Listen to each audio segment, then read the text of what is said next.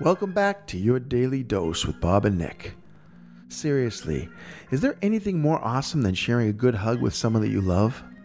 It's one of my favorite things in the world. Sadly, the joy of hugging our friends has fallen victim during the current pandemic. That's why today, Nick and I talk about the long-term impact of hug deprivation on chronic huggers. And we marvel at the possibilities held in things like the robotic hug prosthetic or hug therapy. It's a lot to wrap your arms around. Enjoy. Do you think you're going to come back? Are you going to have to take a class, just a refresher course in hugging?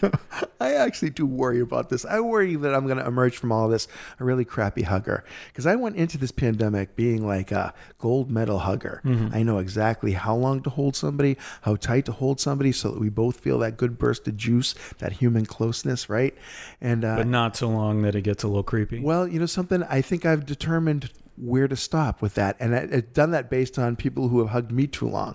Because you know what that feels like, right? You're hugging somebody and then you decide to let go, but they're still holding on. So you got to re-up again. You got to start hugging again, which is, that second hug is never as sincere because it's an obligatory hug. So, or a guilt hug, yeah.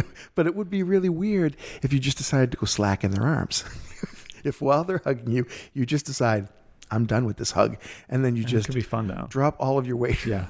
See if they can hold you up. And just, I'm sorry, I was done with that hug. Were you not done? Oh, yeah. You should have been done. You could go hug someone else, maybe. It went from a hug to support. I have a friend, Angie Moline, who's this amazing artist and just cool person overall. And she told me a story this week of how she ran into a friend in the woods. She was on a hike. She lives in Arizona. And where does the friend live? In the woods? No, I think they were both hiking from homes. I'm not really sure. But she said it was such a great, close, warm conversation that they had. And then when they parted, I found the biggest Douglas fir tree I could find, and I hugged it hard, and it felt great. Okay. Hug deferral, right? It's like something you need it. I'm recommending to people they find a way to overcome it, as best you can. Do what I'm doing. I hug my wife more than I probably should, just because she's the one I get to hug. What if we do a remote hug system where you have a mannequin in your house that you hug and it has sensors on it, and then I wear something that puts pressure on me from where you're putting pressure on the mannequin. Yeah. So I feel your hug remotely. It's like a scuba suit that I'm wearing, maybe with water that inflates. It's got inflatable sacks like we all do. Of course it does, yeah. We all have inflatable sacks. They call it bladders, yeah. And then it inflates where you're holding me. Oh, man. This reminds me of an invention by the amazing Temple Grandin.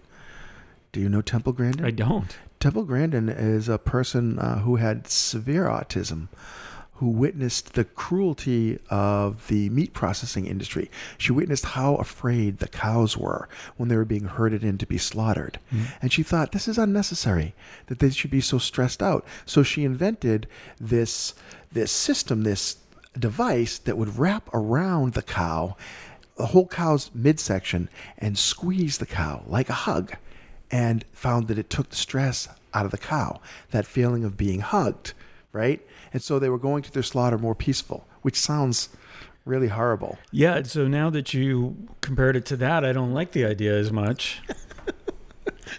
I'm not saying you have to be killed after you put it on. I'm just saying there are options here. I mean, I like the idea. It just made me think of slaughter. Okay, let's just take it back a step. Maybe we just get the mannequin so you can practice hugging. Okay, let's do that. It'll indicate, like, it'll light up. Bad hug, good hug. Inappropriate hug. I don't need hug judgment. Hugment. Perfect. Yeah, now we're competing for that. That's a problem. That's funny. Perfect. That was your Daily Dose. I was Nick on that episode. I will continue to be Nick. I guess without that social interaction and that physical interaction, I'm not feeling like myself as we described on this episode. How are you feeling? Do you feel like you're missing out on that? Are Zoom calls doing it for you? Or are you going to need some retraining on how to hug once again in the future? Let us know. That might be a business we're interested in starting. Thanks for listening.